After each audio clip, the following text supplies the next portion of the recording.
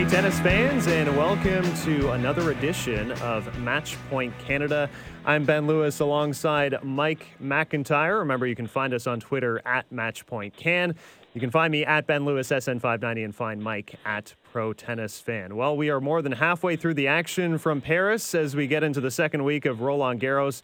It's a busy program this week. We'll be recapping the action we've seen so far. We have an interview with Sasha Zverev's favorite journalist from Yorkshire. But first, our very special guest this week. He's a two-time Grand Slam finalist.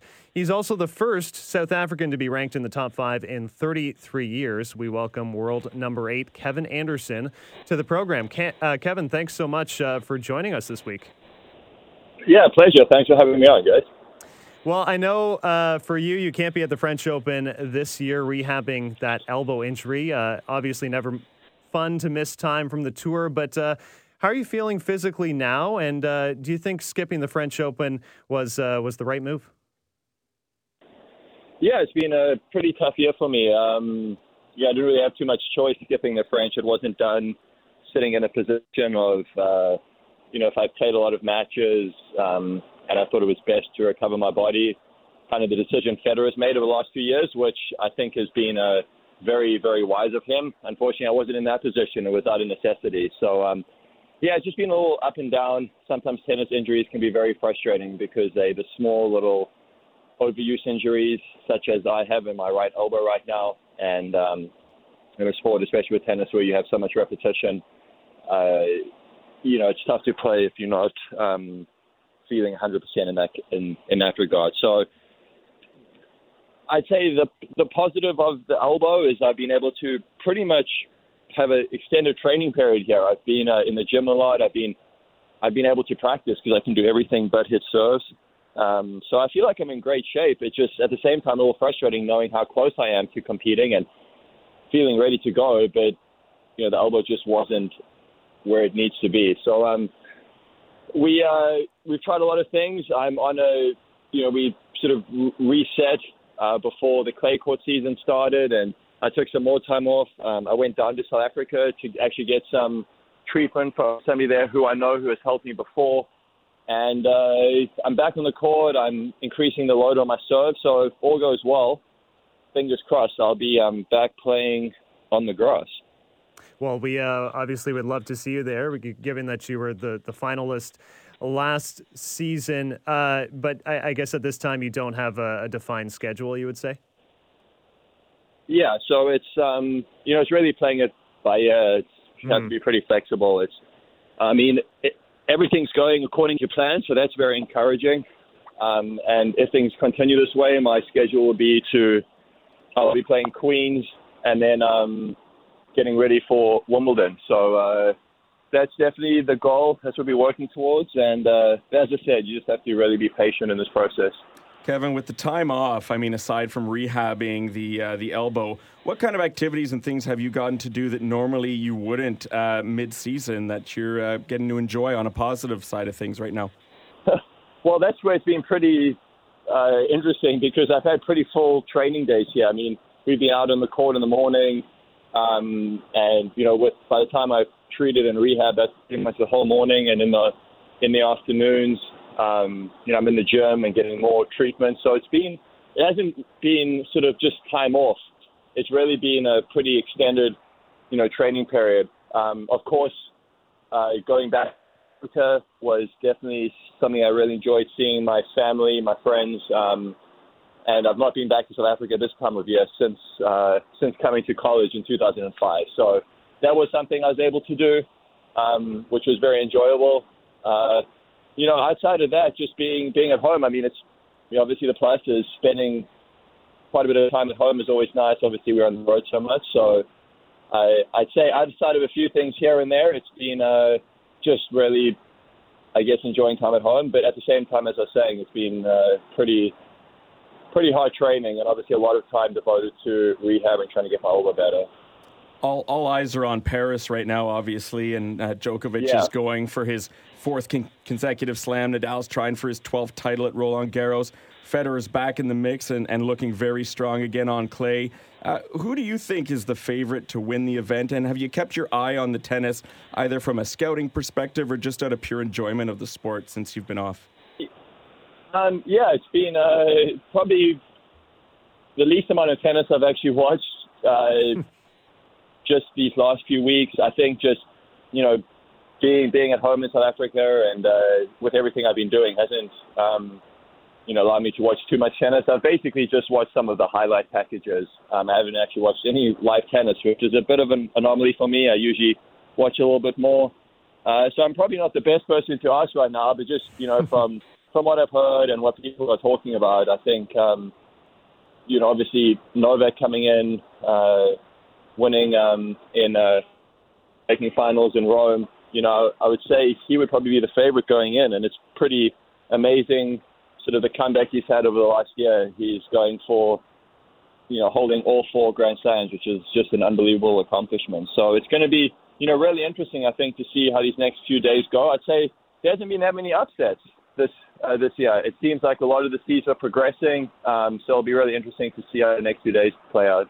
Yeah, and we're certainly fascinated to watch as well. For you, we saw such an incredible year in 2018, real major breakthrough, and we've seen you building towards that over the past couple of years, but reaching the Wimbledon final was, of course, an incredible accomplishment, winning titles at the New York Open and in Vienna, and then you reached a career high of number 5 and qualified for the end-of-year finals. Now, in saying all that, it also turns it probably into the longest year of your career. How was it, I guess, managing a season like that in tennis, which really is 11 months out of 12? Yeah, it was a lot of tennis last year, and you could maybe say I'm sort of, some of those effects are showing this year just in terms of my health.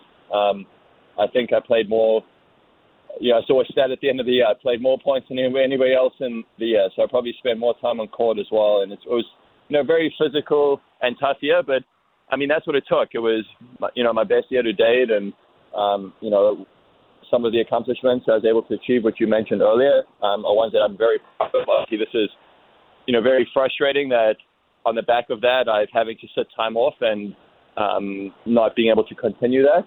But, really, it's just a day in, day out, a lot of work that goes on behind the scenes, not just from recoveries to treatments, but also the way you set your schedule, being smart about it. Last year was the fewest tournaments I played throughout the year. That was very purposeful as well. I think at the end of the day, there was just a lot of experience I gained, and it just, as I was saying, it's just a tough process going from a year like that and then having to, skip out quite a few tournaments already this year. But definitely a long-term perspective, as long as I can keep my body healthy and keep motivated, which I feel my motivation is as high as it's ever been, it's hopefully I'll be able to play for another several more years. So as tough as this process is right now, I'm trying my best to stay upbeat and know that eventually I'm going to get to where I need to be to get back on the tennis court. And I think so special about seeing what you've accomplished over the past couple of years is we're so used to seeing players maybe peak in their mid-20s, and now you and others, even like your Wimbledon semifinal opponent, John Isner, seem to be playing their best tennis of their careers into their 30s, and especially seeing that over the past couple of years. What do you think you attribute that huge step forward in your career once you hit 30, and how has it really changed your life, I guess, both on and off the court? I think for me, it's just been really a constant progression of how can I keep getting better as a tennis player? And that's been the attitude I've had my whole life. And for me, it was just the lessons I needed to learn and where I needed to get to allowed me to, I guess, resulted in me having sort of the highest success that I've had later on in my career. But I think all of that is it's a learning curve, and as long as you're on the right path, I feel that's what I've always been looking at. And it seems like as you were saying earlier, there's other guys who have played some of their best tennis later on in their careers. I definitely think it's a bit of a perspective change. I know when I first started playing tennis, and I was early 20s and my teenage years, the guys who had reached sort of the number 30 you saw them as right at the end of their careers, and a few of them were retiring around that age. And here I am all these years later at 33, and I want to play for as many more years as possible. So I think that perspective of how people perceive it has definitely changed, and even though that might seem a little silly on the surface, it's a very powerful thing. Seeing Roger playing the way he has, I don't know exactly how old he is, late 30s now, is definitely very inspiring. For me, the biggest two things it's sort of what I alluded to earlier. It's your motivation in the game, and if you can keep your body healthy. And as I said, my motivation's there. It's been a bit of a struggle physically this year so far, but I've got a great team around me. I've got a lot of support from my family, and it's really about just keeping patient, keep believing in yourself, and eventually I know I'm going to get back out there and will give it my best shot to keep having some of my best results. Kevin, it certainly is inspirational, and I got to say, even for a guy like myself in my mid-30s, if I see you guys going out and doing the things you're doing, I've got no excuse stepping on the public courts near my house, do I? Exactly.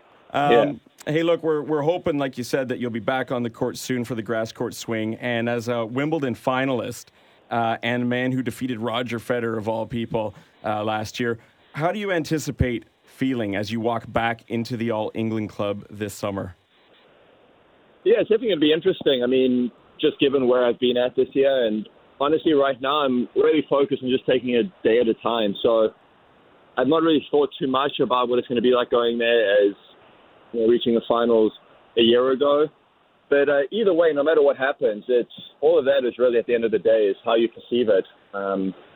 Just because I made the finals last year, it's not going to allow me to have an easy first round. My opponent's not going to just give it to me because I was in the finals last year. So it's really about resetting, and I think that's what the guys at the top of our sport who have won so many titles, the top three right now, they just do that so well, even though they've had so much success year in and year out. I really think that they get back to the tournament and they go back to their basics. They go back to what works for them. So I think for me, going back, I'm sure it will elicit a lot of great memories that I had last year, but if I'm healthy and where I want to be, will be really getting back to business, and that's taking care of the details each and every day.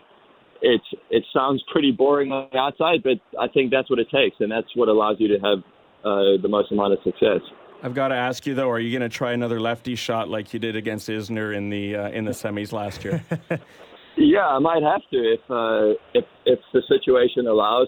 I've seen quite a bit of crazy stuff going on in my absence on the tour. I've seen more underhanded serves and a few different things going on. So I don't know if the next step from that is throwing in the lefty more often. It wouldn't be that shocking anymore, given what we've seen in recent weeks, I guess. Exactly. Hey, while we're on the topic of Wimbledon, you seemingly had quite an impact on changing the tradition there after your epic fifth-set victory over John Isner. From now on, there's going to be a tiebreak if the score is deadlocked at 12-all. How do you feel about that rule change and the fact that it came in part from your marathon tiebreak and an extended fifth set there last summer?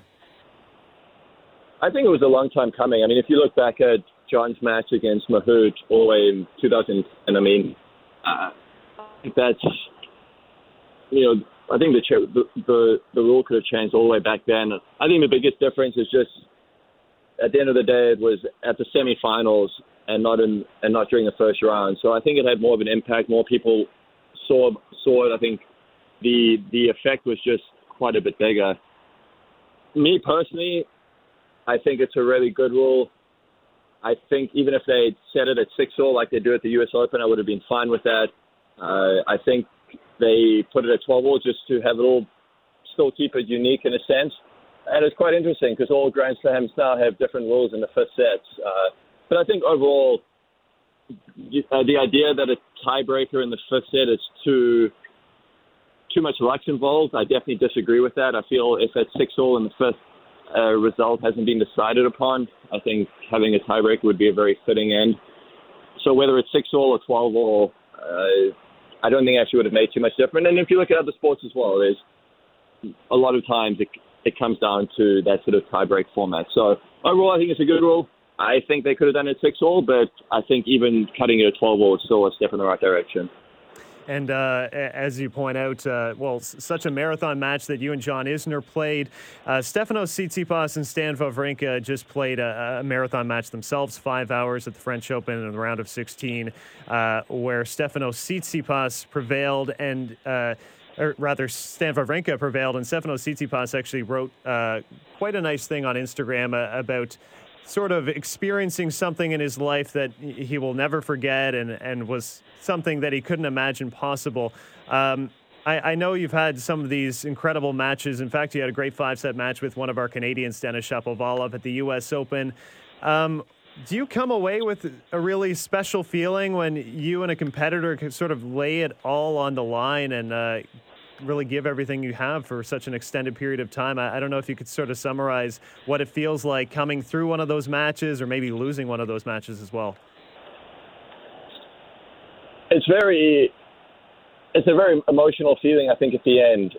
If nothing else, just from a physical standpoint, where you've really put in a lot of effort, your body's nearing exhaustion, and there's still so much on the line. And I think when you have that balance, it definitely results in a very emotional experience, I think. And as you mentioned, I had quite a few very close fifth sets. At Wimbledon especially, it was nice for me that I was on the winning side of those encounters, so that always helps.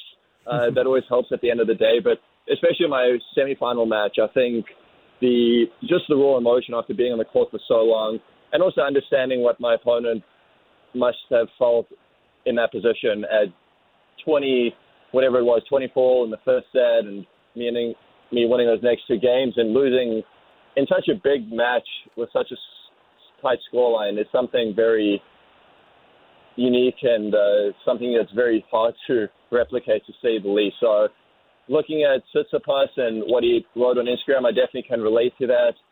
He had an unbelievable match with Stan, as you were saying. And at the biggest stage as well, I think that makes it even more special with the crowd getting into it. Those matches, you can't just recreate that of playing in a practice set or even playing 2 out of 3 sets. I think just something about the time spent out there and at the Grand Slams lends itself to these sort of experiences taking place. You are listening to Matchpoint Canada, the official podcast of Tennis Canada. Our guest this week, South African tennis player Kevin Anderson. We just have a couple more questions for you, Kevin. Sure. We were fortunate enough, actually, last summer to have your wife, Kelsey, on the program, and I know she certainly plays a huge role in supporting you on tour. She said that she was your, quote, wife and support team chairperson. For you, does that do enough justice for how important she is to you in your life? No, I think it's a little bit more than that. It's obviously, first and foremost, just having my wife with me and us being able to experience this time of our lives together. We started dating in college before I even turned professional. So she's really been on this whole journey with me. And for quite a few years, we were doing long distance, and we just decided it was better for us to spend this time together. And, from a business standpoint, from a tennis standpoint, she knows me better than anybody else. She's really picked up a very keen eye for the sport. I think she's really helped me in some of my toughest situations, just especially from an emotional standpoint. So I think it's really helped me in several different ways, not just from a personal standpoint and a logistics standpoint, helping out with flights, hotels, everything that goes on with that, managing my team as well, but also just actually from the tennis standpoint. It's so mental out there. It can be very tough. There's a lot of roller coasters and a lot of emotions going up and down, and having her there definitely helped me through that. Staying on the theme of family here and how supportive Kelsey is, the two of you just seem to come across as such great people online. You've got a wonderful social media presence, and you're both involved in obviously some some things you're very passionate about, such as the animal ocean rescue. Very complimentary, both in defeat and in victory, both you and Kelsey, of your opponents. Well, where does that come from, and why is that so important to both of you to be like that? Well, there's a few different points you touched on there. I think in terms of the charity work, I feel like we've gotten involved with, it's just something we're both very passionate about. And I think just where I've put sort of the platform I've managed to create, it's something that I think is very important for us to do. And that's why we're really proud of kicking off our first big charity event, which we put on last year in December, benefiting both an animal rescue and ocean conservancy. I've been pretty big with trying to raise awareness with the plastic problem that we have. And that's something we're definitely going to continue long in the next few years, but long after I'm done playing tennis as well. I think just tennis is a tough sport, and there can be only one winner, and I think it's important just one of my big things is act as the best role model as I can. I'm very passionate about trying to set a good example, especially for people watching. I've mentioned that a few times, and I'm even more focused and passionate about setting a good example for kids who hopefully are watching and hope to have their own dreams, not just whether it's tennis or whatever endeavor they're pursuing. I just try and set a good example, and where I can, I really enjoy sharing some of the knowledge that I've acquired. And that's, I think, maybe from both of us, just as being raised by good parents who have good values. Well, it definitely resonates with us here in Canada, both speaking to you right now and obviously when we chatted with Kelsey last summer, and actually your pup, Lady Katie, was there too for that interview. So now we've had all three of you on the program, but definitely kudos for all of that. And Kevin, we both just want to say thank you so much for joining us. Yeah, and we also would love to see you at Rogers Cup in Montreal if you can make it this summer. I'm sure Canadians would love to see you play. Well, it's one of my favorite weeks, so hopefully, hope they'll be there.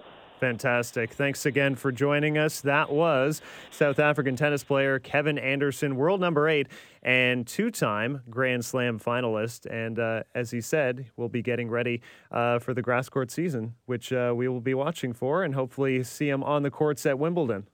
Be a great time for him to come back if he's healthy, because that's, the surface where he's going to be super effective, and hopefully he can get back in a groove like he did last year. As we were talking about this before the podcast, but it's just remarkable how in the last 2 years he's just shot up in the rankings, and how confidence and adjustments to his game. After that first Grand Slam final appearance at the U.S. Open, there were a lot of people that said, well, okay, maybe a one-hit wonder in that sense. Yeah. And he proved them totally wrong by making it to the finals of Wimbledon last year too, which I thought was absolutely phenomenal. Yeah, absolutely. I think in 2017, that U.S. Open draw, the way it was shaping up with a few players missing and early exits from Roger Federer and a few other players, that Kevin Anderson suddenly appeared in the final, and people sort of thought, oh, well, this was one of those, sort of odd moments that Kevin Anderson could take advantage of a weaker draw. No, he was getting that much better, and we saw him back it up so well in 2018, and it was great to hear him detail I guess his goals and just improving as a tennis player day by day, week by week. And that's how you can have these rises, I think, later in your career, which is what we're seeing from so many players. If you don't get comfortable just saying, well, I'm a top 30 player and kind of hang around here, constantly evolve, make adjustments. We know how much the game has changed too in terms of physiotherapy, keeping players' bodies conditioned to play longer. And pretty incredible to hear him say as well at the age of 33 that he wants to play several more years, which is fantastic. No, absolutely. And you know what? Once this 30-something crowd does eventually end up retiring, I guess that'll just pave the way for guys who are in their 20s now to have their late, resurgence or push in those years. It's going to be really awfully interesting to see what happens down the road, although none of the big guys seem like they're ready to hang up the rackets even remotely soon. No, and passion and desire, motivation, that's all playing a role. Also detailing Kevin Anderson, just his motivation to keep playing and going out there. And how could he not be motivated after the great couple of years he's had, seeing how much he has grown in the game? So it was awesome to get him as a guest and hear that, he's been through a difficult stretch with injuries, obviously probably a result of a ridiculously long 2018 season, but if he comes back healthy, there's no telling what he can do. Yeah, let's maybe transition now to the other players that are healthy and are playing at the French Open this week. And I think we're going to start with the women's side and examine what's going on there, because to me, that's been where the biggest headlines have happened so far in Paris on the women's side, while the men are sort of on pace for what we might have expected. What has caught your eye so much so on the women's side the first week? Well, it was fascinating. I mean, by round 3, we had 15 of 32 seeds gone. So right off the bat, I think we were sensing this was going to be a wide open Roland Garros. I suppose we predicted that to a degree, but I think we had a handful of names circled that we figured were top contenders, and then very quickly they were out. Karolina Pliskova was a name right there, holding on to that number 2 seed who had been playing well. I think we thought she could make a deep run. Didn't happen. Petra Martic took her out. Kiki Bertens gets an illness, and suddenly she is out. Serena Williams, it was tough to place an expectation on her, but I don't think we had Sophia Kenin defeating her. And then the number 1 seed, the number 1 in the world, Naomi Osaka, as well, falling. And the name right now that is hanging around and comfortably just winning match after match that's standing out to me, and probably everybody as the safe bet, as the favorite, it has to be Simona Halep. Yeah, although forget the safe bet. I want to go with something wild Sure. and crazy and unpredictable. Why And not? I'll get to Marketa Vondrousova a little bit later. But as you mentioned, some of the upsets to me didn't really seem like upsets. I mean, Burden's obviously, but she was, was an upset stomach, not an upset on the tennis court, unfortunately. And True. I think I jinxed her when I made her my pre-tournament pick, which I just have to stop doing. Yeah. Pliskova, you're right. She had that result heading in, but I don't think prior to that we would have considered her in that upper echelon of clay court players. Serena, just hoping we can see her healthy, because she's played in 5 events now in 2019, and only twice has she been able to finish them on her own terms. And this one, while she finished against Kenin, you could tell she wasn't nearly at her best. She admitted that she wasn't even sure if she was going to play Roland Garros, but decided to give it a whirl. I hope she can get more into, sort of game shape and get more matches under her belt so that we can see what she truly can do when she's at 100%. Mm-hmm. And that's a big ask when you're 37, almost 38 years old, and you're balancing life as a mother as well on the side. So we'll see what she can do on the grass. Naomi Osaka did not surprise me. No. I thought she might have even gone out sooner to Victoria Azarenka, who poor Vika is just always coming up against tough players, and she's got to push that ranking into the top 30 so she can start seeing some seeded numbers next to her in the draws. But in terms of what's left, obviously Simona Halep is the one that everyone's going to be drawn to. Been in the finals 3 times before, playing remarkably well. She was only on court for 45 minutes today against Swiatek, the young up-and-coming Polish player. But to me, Marketa Vondrousova, who has spent not very much time on court, her and Anisimova are the only 2 players left in the draw that haven't dropped a set yet. Vondrousova is averaging only 5.3 games lost so far per match. Wow. And that confidence just seems to be rising in the 19-year-old. And I wonder if she's going to be this year's version of, say, a Yelena Ostapenko that a lot of people don't sort of see coming in as a legitimate threat, but has her coming out moment here in Paris.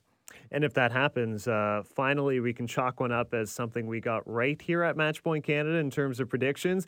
We did have her circled as a potential dark horse in this draw, and she has just really comfortably, easily worked her way through it. As you mentioned, 5.3 games lost per match is incredibly low, and just polishing off Sevastova 6-2, 6-love. I'm pretty intrigued by that matchup with Petra Martic. We were talking about Karolina Pliskova. It was Martic who gave her so much trouble, and she's had some pretty solid clay court results coming in as well, particularly in Istanbul, where she captured the title, and very intriguingly enough, beat Marketa Vondrousova in the final there in 3 sets, 1-6, 6-4, 6-1. So that could be an intriguing matchup. We have to talk about Johanna Konta, I suppose, because the French Open Slam was always the worst slam of her career, 0-4 coming in, and I like to point back to our interview with George Belshaw. the Brit who graciously joined us a couple weeks ago, it feels like Johanna Konta's luck has really turned since that happened. She reaches the finals in Rome, which obviously she gained so much confidence from. And now she has a very intriguing quarterfinal with Sloane Stephens, who also has to be a candidate to win this thing. Yeah, Konta's coming in with so much confidence. I mean, that tournament in Rome was phenomenal. She beat some great players, Sloane Stephens, Venus Williams, Vondrousova, Kiki Bertens. I mean, that is just a phenomenal list of players to take out in one event. Konta struggled since making the semis of Wimbledon back in 2017. I think a lot of it stemmed from, mental lack of confidence. Yep. And then you get in a rut and it's hard to get yourself back out of it. She's got a good coach this year, Dmitry Zaviolov, who coached Timea Baczynski, who made 2 semifinal appearances at the French Open. So I think in terms of having some of that success on clay, we got to give some kudos to her coach. I think that's meshing well, and perhaps that was a good choice to have improvements on this surface, because I was shocked that she was 0-4, heading into Roland Garros ever at this Grand Slam, to be honest with you. Yep. And now with the confidence, I mean, she took out Donna Vekic quite easily, or much easier than I thought she was going to. But she is coming against Sloane Stephens, who made the finals here last year. So some of those veteran names definitely to keep an eye on, and then sort of balanced out with some of these young up-and-coming kids that want to make their mark as well. Yeah, well, I think the question to ask, and maybe we'll throw this up actually on our Twitter account as a potential poll, what is more likely that we'll see a first-time Grand Slam winner or someone who's won before winning another slam? And that would be either Sloane Stephens or Simona Halep. And then you have a couple names like Madison Keys has been close before. We wouldn't have maybe predicted a French Open breakthrough for her, but she's lingering as well in the quarterfinals as a top American player. But, some names itching to get their name on a trophy for the first time, on a major trophy, and Simona Halep and Sloane Stephens looking for a second title. Pretty compelling. And before we switch over and look at the men, there is one other female tennis player that we've got to mention. Yes. And that is Canada's anchor, our doubles specialist, proud doubles specialist, Gabby Dabrowski, who's having a fantastic event so far. She's into the quarterfinals as we record this right now in both women's doubles and mixed doubles. And she's only lost 1 set through 5 matches in both of those draws. So certainly finding her form. I feel like as we followed her along this year, it's been getting progressively better and better. In the Sunshine double there, Indian Wells and Miami came up against a very hot team of Sabalenka and Mertens that ended up winning both of those events. Can't really fault her for that. And I just feel like she's been getting into her groove, had a tournament win coming in as well on clay. And, the deeper she goes here, the better odds that we're going to see her potentially pull off another Grand Slam trophy. Yeah, certainly very possible. She's done it before with Mate Pavic at the French Open, and you look at the possibility in the women's draw as well. It's very good timing for Gabby Dabrowski to really step up at the French Open. I think the narrative for the beginning of this tournament with Roland Garros was major disappointment. I mean, we had Milos Raonic having to withdraw. We weren't sure if he was going to play. Felix Auger-Aliassime had been playing so terrific on the clay, reaching the finals in Lyon, and then the abductor injury acts up. So disappointing. We can't see him on the clay. Denis Shapovalov hadn't really been playing well on the surface. We know Jeannie Bouchard hadn't played for a couple months. Then the injury to Bianca. It felt like every singles player was really dropping like flies for Canada. But let's lean on the doubles hopeful. We used to do this years ago with Nestor every time, so we can do it with Gabby now. That's right. It did look tough for Canada, and there must have been people from other nations saying, finally, Canada, you're not, winning, you're not advancing. Well, hey, just wait and see, because Gabby Dabrowski could be it for us. Yes, absolutely. Still have to watch out for that team of Mertens and Sabalenka, though. That's a deadly combination of huge hitters for a doubles tandem. Very difficult, but great thing she is in 2 draws, also in the mixed doubles draw. So 2 chances for a Grand Slam title, or maybe reaching a final. You are listening to Matchpoint Canada. I'm Ben Lewis. He's Mike McIntyre. You can find us on Twitter at MatchpointCan. Our guest we already heard from was Kevin Anderson, the South African tennis player, world number 8 and 2-time Grand Slam finalist. He's not competing in France, but we are into the quarterfinals of our men's draw as well. I'll start with a happy 33rd birthday to Rafael Nadal, someone who says he's not fond of getting older and not particularly fond of birthdays because I think he feels it's cutting his playing time and career shorter and shorter. But he has looked very solid so far through a week and change. Just one brief scare losing a set to David Goffin, who look is a former top 10 player. Apart from that, it's been very smooth sailing, and I don't see much of a test awaiting Nadal until maybe the semifinals. Yeah, well, I'm ready for some fireworks on the men's side because so far all the drama and the intrigue for me has been with the women's draw, which is absolutely fine. But on the men's side, you know, the top three guys of Nadal, Djokovic, and Federer have just been kind of rolling along, and no disrespect to their opponents, but they haven't had to face, you know, big names obviously yet at this point, or tricky players that could have, you know, thrown them off their rhythm so much. When you look at Stan Wawrinka, who's got to play Tsitsipas, you know, in that match, and what will he have left? We're going to have to wait and see.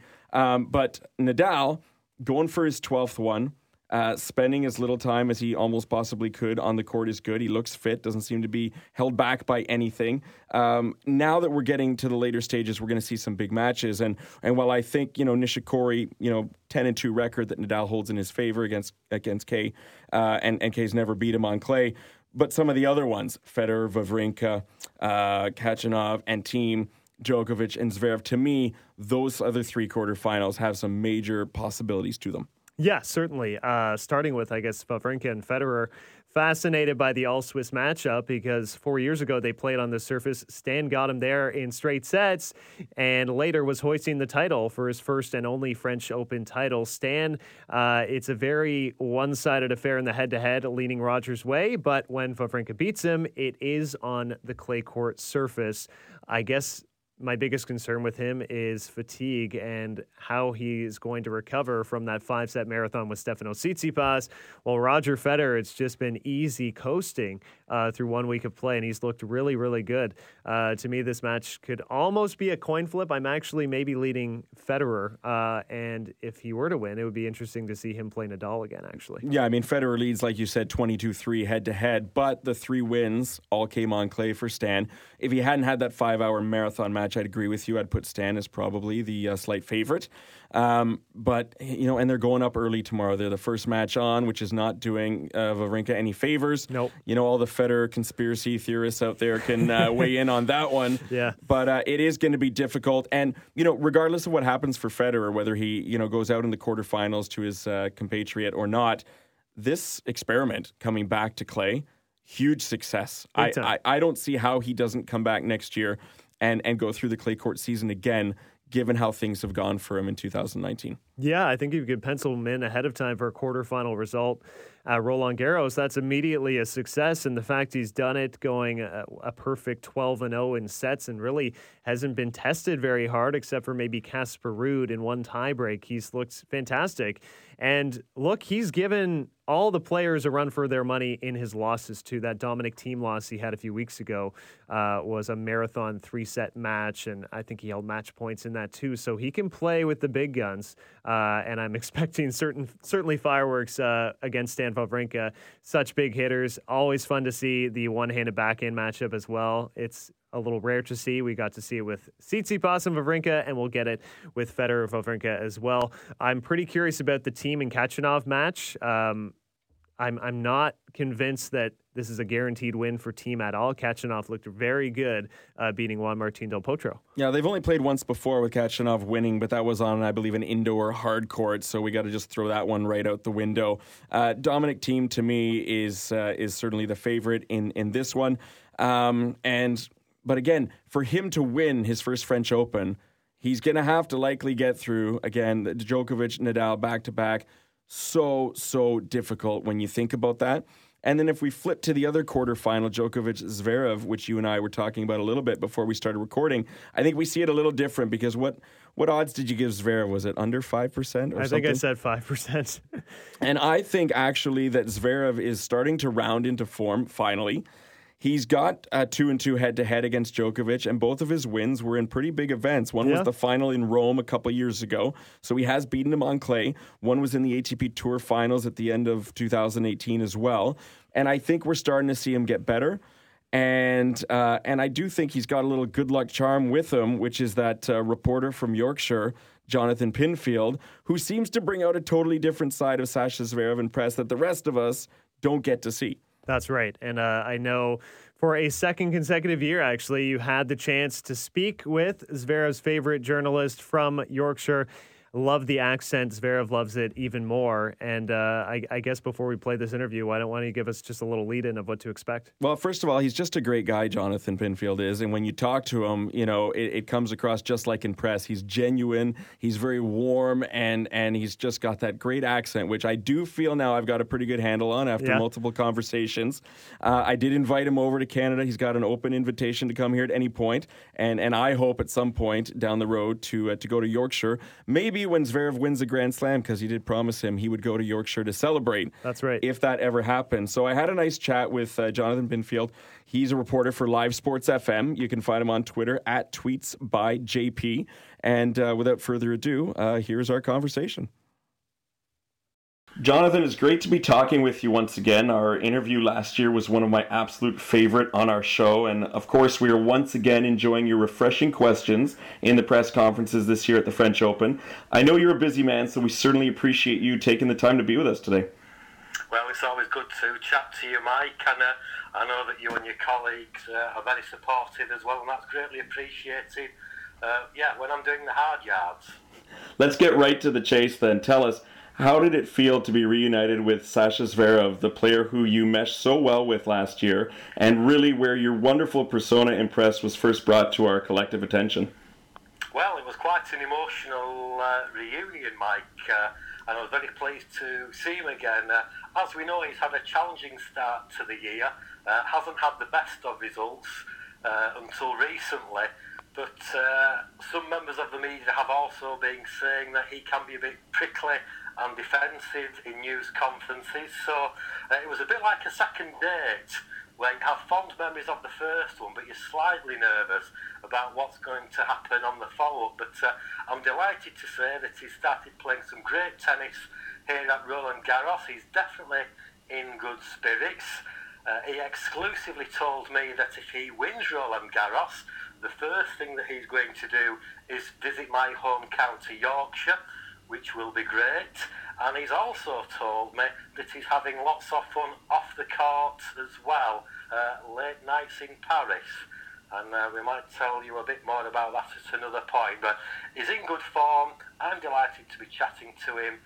And most importantly, for anyone who's a Sasha Zverev fan, he's working his way into Roland Garros this year. So fingers crossed. Yeah, you've mentioned that it hasn't been an easy year for him in 2019 to find his form. What changes have you noticed with him, either on or off the court, from a year ago, Jonathan? I just think his general demeanour isn't as positive. He wears his heart on his sleeve, he's very emotive, he's quite self-critical at times. He's made lots of changes off the court, he's effectively self-managed at the moment. He's got a change in some of his backroom team. You may or may not be aware that Ivan Lendl, his coach, isn't actually with him here at Roland Garros. They're still speaking every day, but due to schedule commitments, Ivan isn't with him.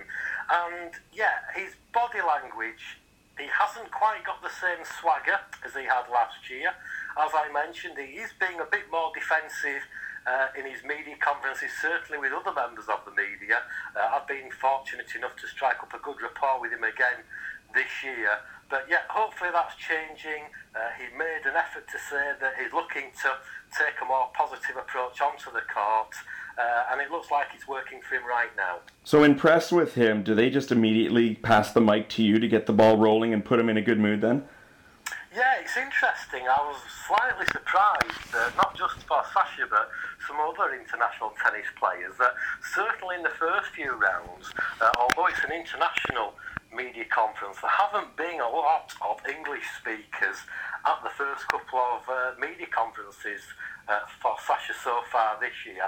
And I think that reflects the fact that he's coming into this tournament, even with a win under his belt, slightly under the radar. The spotlight isn't on him as much as it has been in previous years, but he actually said he welcomes that, and he was actually pleased that Stefanos Tsitsipas, who unfortunately got knocked out against Stan Wawrinka, was getting a bit more media attention this year. But yes, as you say, Mike, it certainly gives me the opportunity to ask him some mainly light-hearted questions, but also questions that will give him the opportunity to chat to us about how he's feeling on and off the court. It is a bit funny to think a top 5 guy could be considered a dark horse, and there's so much pressure on him to do well at the slams. Yet I think it's easy to forget that he's still only 22 years old. His coach, like you mentioned, Ivan Lendl, didn't win his first major until he was 24 years old. How much do you think this pressure to have success at a major tournament is affecting his performance? I'm not too sure about that. I think some of the external pressures are really about what the media talk about. He's one of a handful of up-and-coming players alongside Stefanos Tsitsipas, Dominic Thiem, to name but two, where the expectation is on them to go deep into a Grand Slam and possibly top one or two of the big names. But I got the opportunity to speak to Dominic Thiem a couple of days ago, who again is having a great Roland Garros this year, of course, reached the final last year, and actually asked Dominic, what will it take for one of the up-and-coming players to actually win a Grand Slam? And he made an obvious point, but I thought it was a very valid one. And he said, if you look at Roland Garros, for anyone who's looking to win it, if you're not one of the top players, and he put himself in that rank, basically, of the up-and-coming players, he said, for an up-and-coming player, what we will need to do to win Roland Garros is beat at least 2 players who've won at least 15 Grand Slams. Now, when you think about no big deal, right? No, that is going to be an amazing accomplishment for anyone. And I had a sneaking feeling this year that Stefanos Tsitsipas could do really well. He was knocked out in the second round last year against Rafa Nadal, who of course is the king of clay. I expected Stefanos to go a lot deeper this year, but unfortunately he lost in the last 16 to Stavros Ravrinka, who's coming back from knee surgery in what was certainly, as we're speaking now, one of the matches of the tournament so far. Absolutely. Hey, tell me, Jonathan, aside from Zverev, you've had some good exchanges with several other players, including Roger Federer, who, as we know, always delivers. Who has struck you as a particularly friendly or engaging player in press that maybe surprised you in that department? Well, I have to say that the question that Roger Federer fielded with me, he handled like the consummate professional. The backstory to that, as I'm sure a lot of people will be aware, is that he's got a new design polo shirt this year, which is a brown polo shirt, and a lot of people actually thought that it resembled the uniform of a certain international courier organisation, and I rather cheekily asked Roger what he thought of the design and if he'd ever considered being a brand ambassador for an international courier organisation, because when he's on the court he always delivers, and he fielded that question just as well as he's dispatched anyone at Roland Garros so far. So I've certainly got a lot of respect for Roger. Unfortunately, a couple of people who've been knocked out already. I mentioned Stefanos Tsitsipas. When he was winning, he's very engaging and open and honest. Naomi Osaka is so young but has such a refreshing outlook. If she's had media training, it doesn't show because she just is so honest in what she says. She's quite quirky, but as a journalist, that's good. They're both out and they both took defeat very badly. But I think you'll probably agree with me, Mike, that in some respects that's good because it actually shows how much they care. We didn't get too much from them in the media conferences when they lost, but that's because defeat hurts them so much.